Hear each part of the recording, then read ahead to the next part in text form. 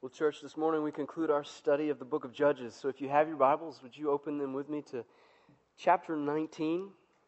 Judges 19 and find verse 1. Over the past 18 weeks, as we've walked through the many different stories contained in this great Old Testament book, we've identified our author's primary concern as communicating the greatness of God's salvation. As that's Yahweh, delivered His people over and over despite their continued failings and tendency to reject Him, His will and His ways. God provided His people with saviors who rescued them from foreign oppressors and restored right worship practices. However, these deliverers or these judges served God and His people, they were flawed. And the salvation they provided limited, revealing Israel's need of a Savior who would be like them in every way, but without sin.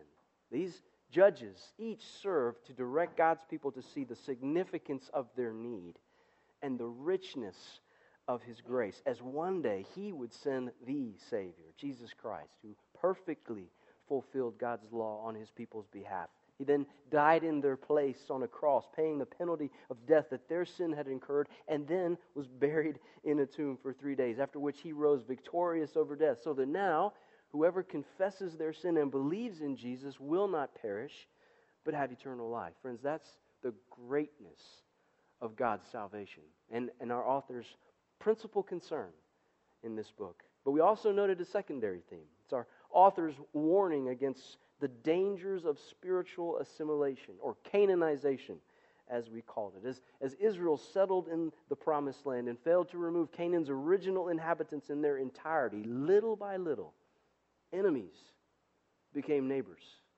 and neighbors became friends, and eventually friends became family. And over time, Israel adopted the values and customs of Canaan. And so rather than standing firm and setting the example, they capitulated. They succumbed to sin's temptations, and slowly but surely, Israel's moral foundations eroded until, as we saw last week together, they arrived at a place where everyone did as he saw fit. Having rejected Yahweh as their king, the nation sank into the morass of self-serving individualism. And this is where we find them wallowing as our text begins today in Judges chapter 19 and verse 1.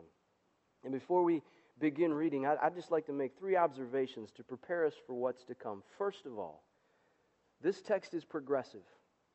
This text is progressive, meaning as the story develops from its start in chapter 19 through to its conclusion in chapter 21, our author ensures that we as the readers see how sin spreads. It's like a metastasizing cancer. What begins with an individual concern comes to involve an entire tribe. And regarding the concern, what appears initially to be nothing more than a marital glitch ends up leading to tribal genocide. So the text is progressive.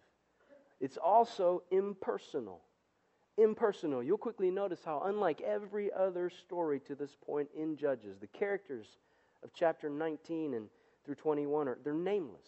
It's a fact that's led at least one commentator to observe, and rightly so in my opinion, that their anonymity expresses what is declared editorially in the refrain, "In those days everyone did what was right in his own eyes," meaning every individual is representative of an entire, or the whole, the entire segment of society. So the Levite represents all Levites, the host, every host, the woman, every woman. And further, by omitting all names, the author demonstrates the dehumanization that occurs, ironically, when society fixates on the individual. When all I care about is myself, and all you care about is yourself, when we each do what is right in our own eyes, we cease to care about anyone else. And as a consequence, people become nothing more than objects with no significance whatsoever beyond the fact that they serve my purposes, right? It's a fact that I believe has frightening implications for our postmodern, subjectivist, anti-authoritarian, hyper-individualized society. And so this text is progressive, it's impersonal, and then one further observation. This text has parallels. This text has parallels. And by parallels, I don't simply mean that there are other stories in the Scripture that share certain features like a main character who has a wife and a servant. I mean today's text closely resembles other biblical accounts, grammatically, contextually, even thematically, which I believe reveals the author's intent to capture sin's significance and its impact on Israel. And then I'll explain how and where the parallels are found at the appropriate time. Although I would imagine that if you've read through this chapter in preparation for this morning, then you likely caught the clear allusions, didn't you? So with that said, let's begin reading from chapter 19 and verse 1. And just so you're ready, as you can tell, we've got a lot of ground to cover. So I'll be reading quickly, or at least more quickly than I usually do. So, Judges 19, verse 1. In those days, Israel had no king. Now a Levite who lived in a remote area in the hill country of Ephraim took a concubine from Bethlehem in Judah, but she was unfaithful to him. She left him and went back to her father's house in Bethlehem, Judah. After she'd been there for 4 months, her husband went to her to persuade her to return. He had with him his servant and 2 donkeys. She took him into her father's house, and when her father saw him, he gladly welcomed him. His father-in-law, the girl's father, prevailed upon him to stay, so he remained with them 3 days, eating and drinking and sleeping there. On the 4th day, they got up early, and he prepared to leave. But the girl's father said to his son-in-law, "Refresh yourself with something to eat, then you can go." So the 2 of them sat down to eat and drink together. Afterward, the girl's father said, "Please stay tonight and enjoy yourself." And when the man got up to go, his father-in-law persuaded him, so he stayed there that night. On the morning of the 5th day, when he rose to go, the girl's father said, "Refresh yourself. Wait till the afternoon."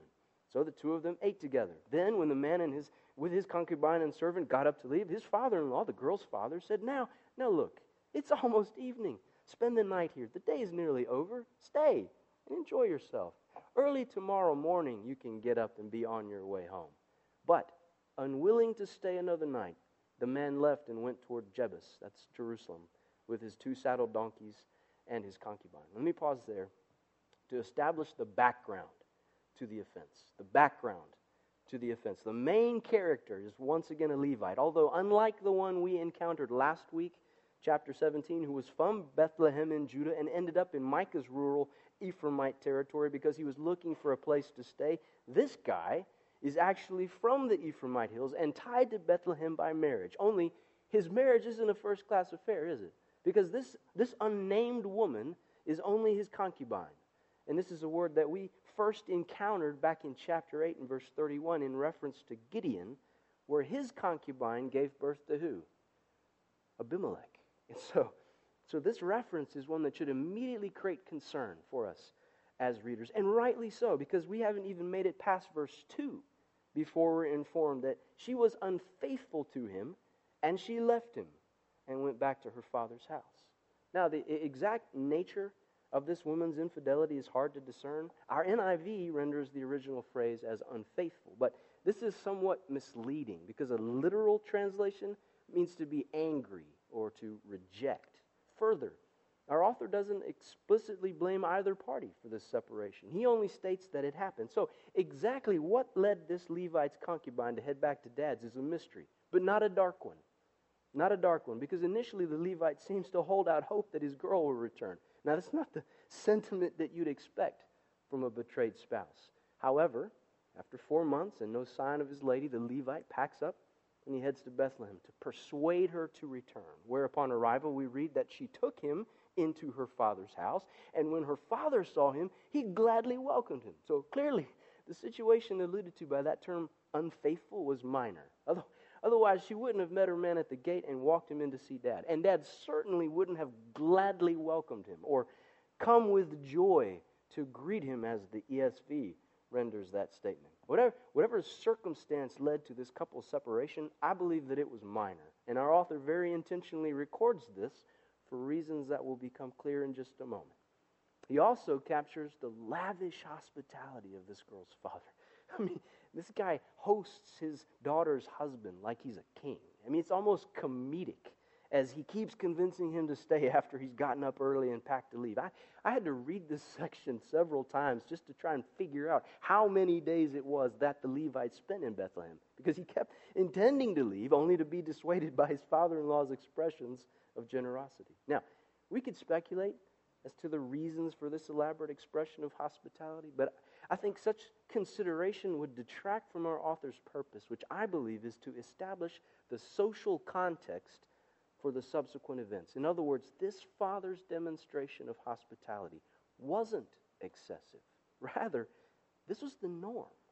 This was the societal expectation for the treatment of strangers, and it serves as a background for the offense that will follow, where in verse 11, we read that when they were near Jebus, and the day was almost gone, the servant said to his master, "Come, let's stop at the city of the Jebusites and spend the night." His master replied, "No, we won't go into an alien city whose people are not Israelites. We will go on to Gibeah." He added, "Come, let's try to reach Gibeah or Ramah and spend the night in one of those places." So they went on, and as the sun set, they neared Gibeah in Benjamin. There they stopped to spend the night. They went and sat in the city square, but no one took them into his home for the night. That evening, an old man from the hill country of Ephraim, who was living in Gibeah, the men of the place were Benjamites, came in from his work in the fields. When he looked and saw the traveler in the city square, the old man asked, "Where are you going? Where did you come from?" He answered, "We're on our way from Bethlehem in Judah to a remote area in the hill country of Ephraim where I live. I've been to Bethlehem in Judah, and now I'm going to the house of the Lord. No one has taken me into his house. We have both straw and fodder for our donkeys and bread and wine for ourselves, your servants, me, your maidservant, and the young man with us. We don't need anything. You are welcome at my house," the old man said. "Let me supply whatever you need. Only don't spend the night in the square." So he took him into his house and fed his donkeys. After they'd washed their feet, they had something to eat and drink. While they were enjoying themselves, some of the wicked men of the city surrounded the house. Pounding on the door, they shouted to the old man who owned the house, "Bring out the man who came to your house so we may have sex with him." The owner of the house went outside and said to them, "No, my friends, don't be so vile. Since this man is my guest, don't do this disgraceful thing. Look, here's my virgin daughter and his concubine. I'll bring them out to you now, and you can use them and do to them whatever you wish. But to this man, don't do such a disgraceful thing." But the men would not listen to him. So the man took his concubine and sent her outside to them. And they raped her and abused her throughout the night. And at dawn they let her go. At daybreak, the woman went back to the house where her master was staying, fell down at the door, and lay there until daylight. When her master got up in the morning and opened the door of the house and stepped out to continue on his way, there lay his concubine, fallen in the doorway of the house with her hands on the threshold. He said to her, "Get up, let's go." But there was no answer. Then the man put her on his donkey and set out for home. When he reached home, he took a knife, cut up his concubine limb by limb into 12 parts and sent them into all the areas of Israel. Everyone who saw it said, "Such a thing has never been seen or done, not since the day the Israelites came up out of Egypt. Think about it. Consider it. Tell us what to do." Wow. This has got to be one of the darkest and most unsettling stories in all of Scripture. And the events recounted here reveal the despicable depths of human depravity. And by the nature and extent of the immorality portrayed, ought to immediately draw parallels for us to the cities of where? Sodom and Gomorrah. And church, the parallels here aren't simply assumed based upon the subject matter, but they're shared, as I mentioned earlier, by the text itself. In fact, a comparison of Genesis 19 with Judges 19 reveals that 25% of the total words in these two chapters are identical, while a further 24 expressions found in Genesis find close counterparts in Judges. And these shared words and phrases convey, I believe, our author's desperate desire to demonstrate how that which once marked the two most perverse pagan cities on earth had now found expression in Israel. Because the source of these vile actions wasn't external to the human person, but rather was located in the human heart. And it reveals Benjamin's offense. And we noted the background to this offense. Here we have detailed the tribe of Benjamin's actual offense. And I believe that this offense is twofold, with the first part linked with social practice. And so let me explain. In the ancient Middle East, up through the present, in fact, social custom demands hospitality be extended to the visitor or to the traveler. And we're not talking here about simply greeting an unfamiliar face and welcoming them to Salisbury. I mean, we're talking about inviting this person into your home, providing them with food, shelter, even protection from whatever enemies that they may face. This was a given for Israel in the days of Judges, as exemplified in our Levite's father-in-law's behavior. However, after the excesses of the in-laws, our man encounters the very opposite, and not from the Jebusites. Even though the servant asks about stopping in Jerusalem, the Levite insists he won't tarry in a Gentile city where they can expect no welcome, choosing instead to make for Gibeah, a town belonging to the Benjamites. Only after arriving in the city and sitting in the square, we read the shocking statement, no one took them into his home for the night. And church, I realize that this social outrage pales in comparison to that which follows. But we can't make the mistake of categorizing sins and assuming that simply because we fail to respect our elders by the use of poor manners, or we forget to fulfill a promise that's made to a friend, that such behavior is acceptable in God's sight. How often have you compared yourself to someone else and employed a metric by which you've distinguished between, say, venial sins and mortal sins, as if the former are less offensive to God than the latter? And as long as you don't kill anybody that doesn't really deserve it, or commit adultery with another man's wife unless she's already unhappy and she's going to leave him anyways, or steal something that's in your possession, but it actually, while in your possession, belongs to somebody else already, like, say, Uncle Sam. As long as you don't do any of those things, you stay away from the bad boys, well, then you're pretty good. Friends, I fear that all too often we feel like we can justify ourselves and our actions through comparison, when the Scriptures make clear that we can't. All wrongdoing is sin, as revealed first by the social practice of the Benjamites, but then by their moral practices, or more accurately, their immoral practices.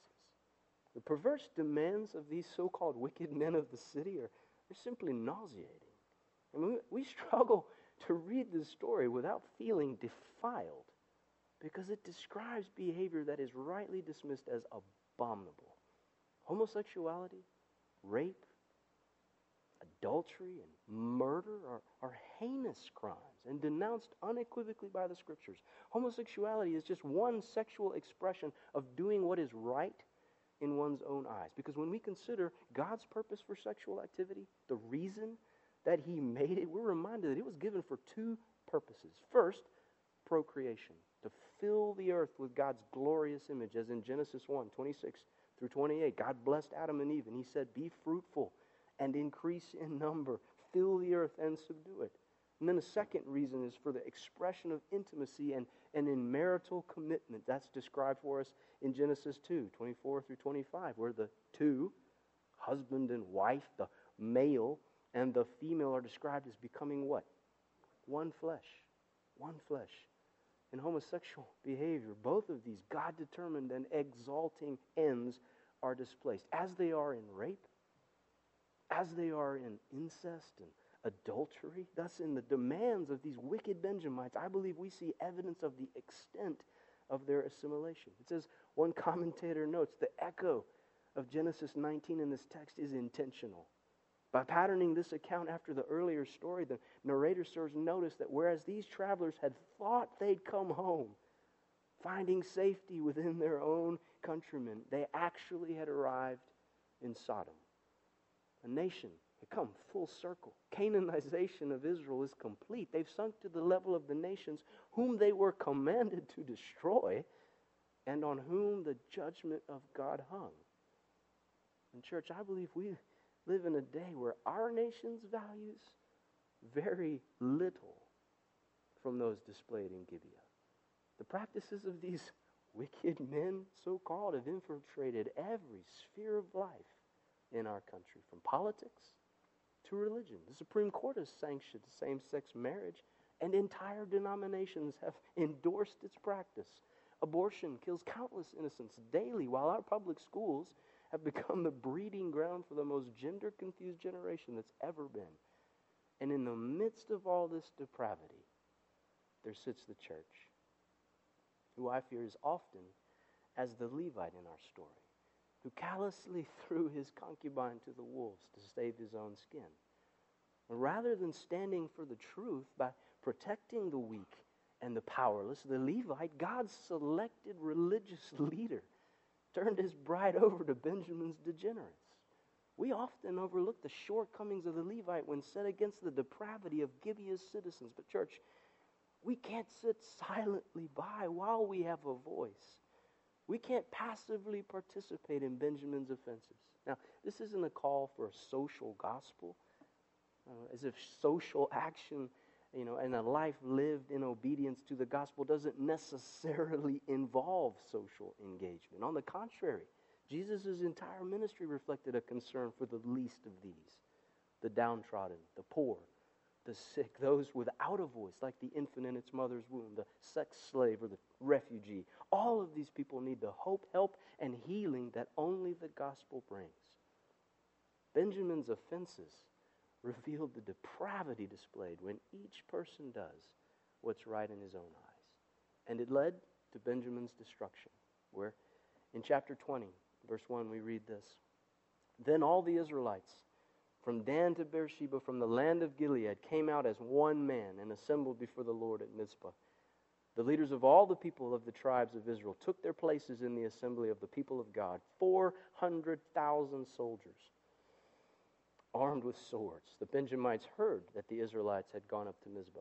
Then the Israelites said, "Tell us how this awful thing happened." And at this point, our author provides us with the Levites' explanation as to all that happened. And while this isn't necessarily central to the point of the text, it bears mentioning that this guy's story is quite selective.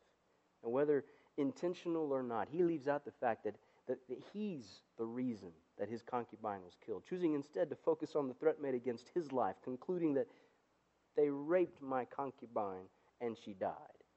Now, I find it odd, but consistent with his character as revealed by his actions while in Gibeah, that the Levite tells this story in a way that depicts himself as an innocent victim. Now, regardless of his motivation, the result of his testimony, coupled with the brutal manner in which he calls this assembly, a second passage paralleling a further scriptural act, which is given us in 1 Samuel 11, where Samuel followed a very similar pattern. But the result here is a unanimous denunciation of Gibeah. And in verse 8, the entire nation pledges that none of us will go home. No, not one of us will return to his house until the city's wicked men are put to death. And then from verse 12 through to the end of this chapter, our author recounts the 3 violent altercations that ensued as Israel sought justice for the murdered woman. Surprisingly, Benjamin chooses family over faith, clan over the courts, and invites Israel, just try to serve sentence on Gibeah, which they do with the devastating loss of some 40,000 soldiers over 2 battles. And after each, the people turn to the Lord for direction, and after each, they're directed to head back out, where prior to the 3rd battle, the Lord assures Israel of victory, saying, "I will give them into your hands." And sure enough, on the following day, the Benjamites arrogantly advance against Israel, but they're caught off guard by an ambush that successfully breaches the city and slaughters its inhabitants before setting it alight. And the rest of Benjamin's army, now trapped, become easy pickings for Israel's warriors, with the resulting massacre leaving only 600 alive who managed to flee, we're told, to the rock of Rimmon. So complete is God's judgment on Benjamin that by the end of chapter 20, the 600 warriors who'd escaped are the only Benjamites left, as the rest of Israel returned from the battle and put all the Benjamite towns to the sword, including the animals and everything else they found. All the towns they came across, they set on fire. As shocked as we may have been at the end of chapter 19, by the time we get to the end of chapter 20, we're positively numb, as the depravity of Gibeah's men has now been matched by the brutality of Israel's victory.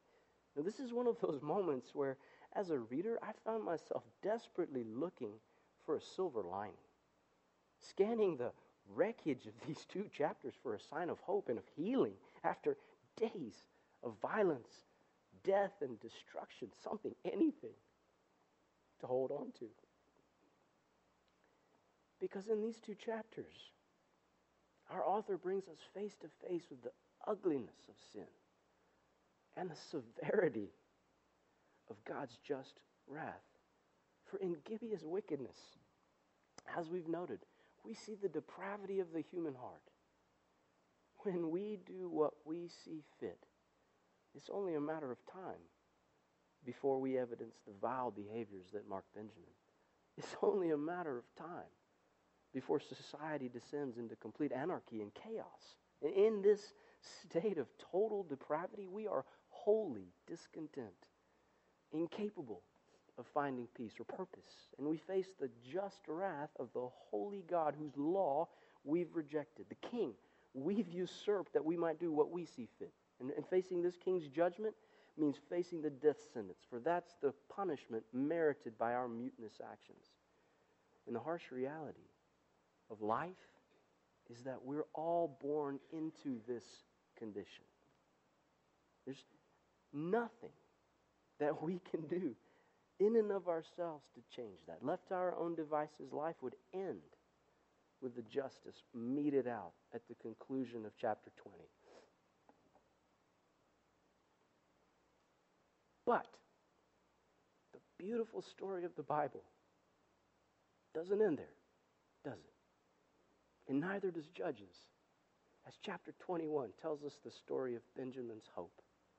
Benjamin's hope. Now, we could read this entire chapter. I'm not going to for the sake of time.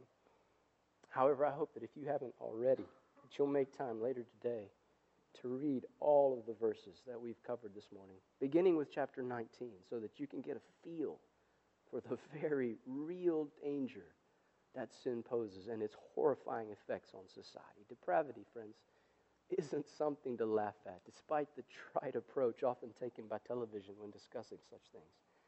Sin, like cancer, kills. And if we were left to ourselves, we'd be doomed. But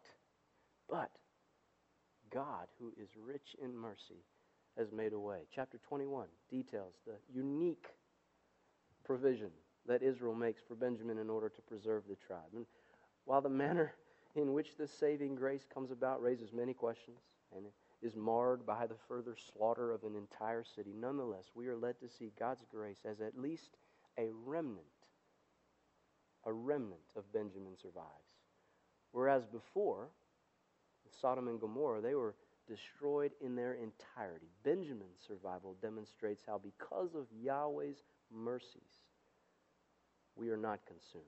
And that even in his wrath, he remembers mercy. It says, one theologian concluded, there is no other explanation for this miracle than that God, in his grace in the Christ, wished to dwell in the midst of that people Israel, in spite of its sin. And church, as we close, are we not amazed that as the book of Judges ends, that there even is an Israel? For as we've seen over and over, these people were wicked. They failed from the first to live up to God's commands, and they never once merited all that he did, yet he continued to shower his grace upon them, sending them deliverer after deliverer, providing for their needs and fulfilling his promises.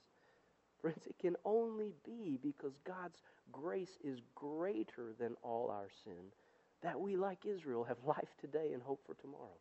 This is the greatness of God's salvation.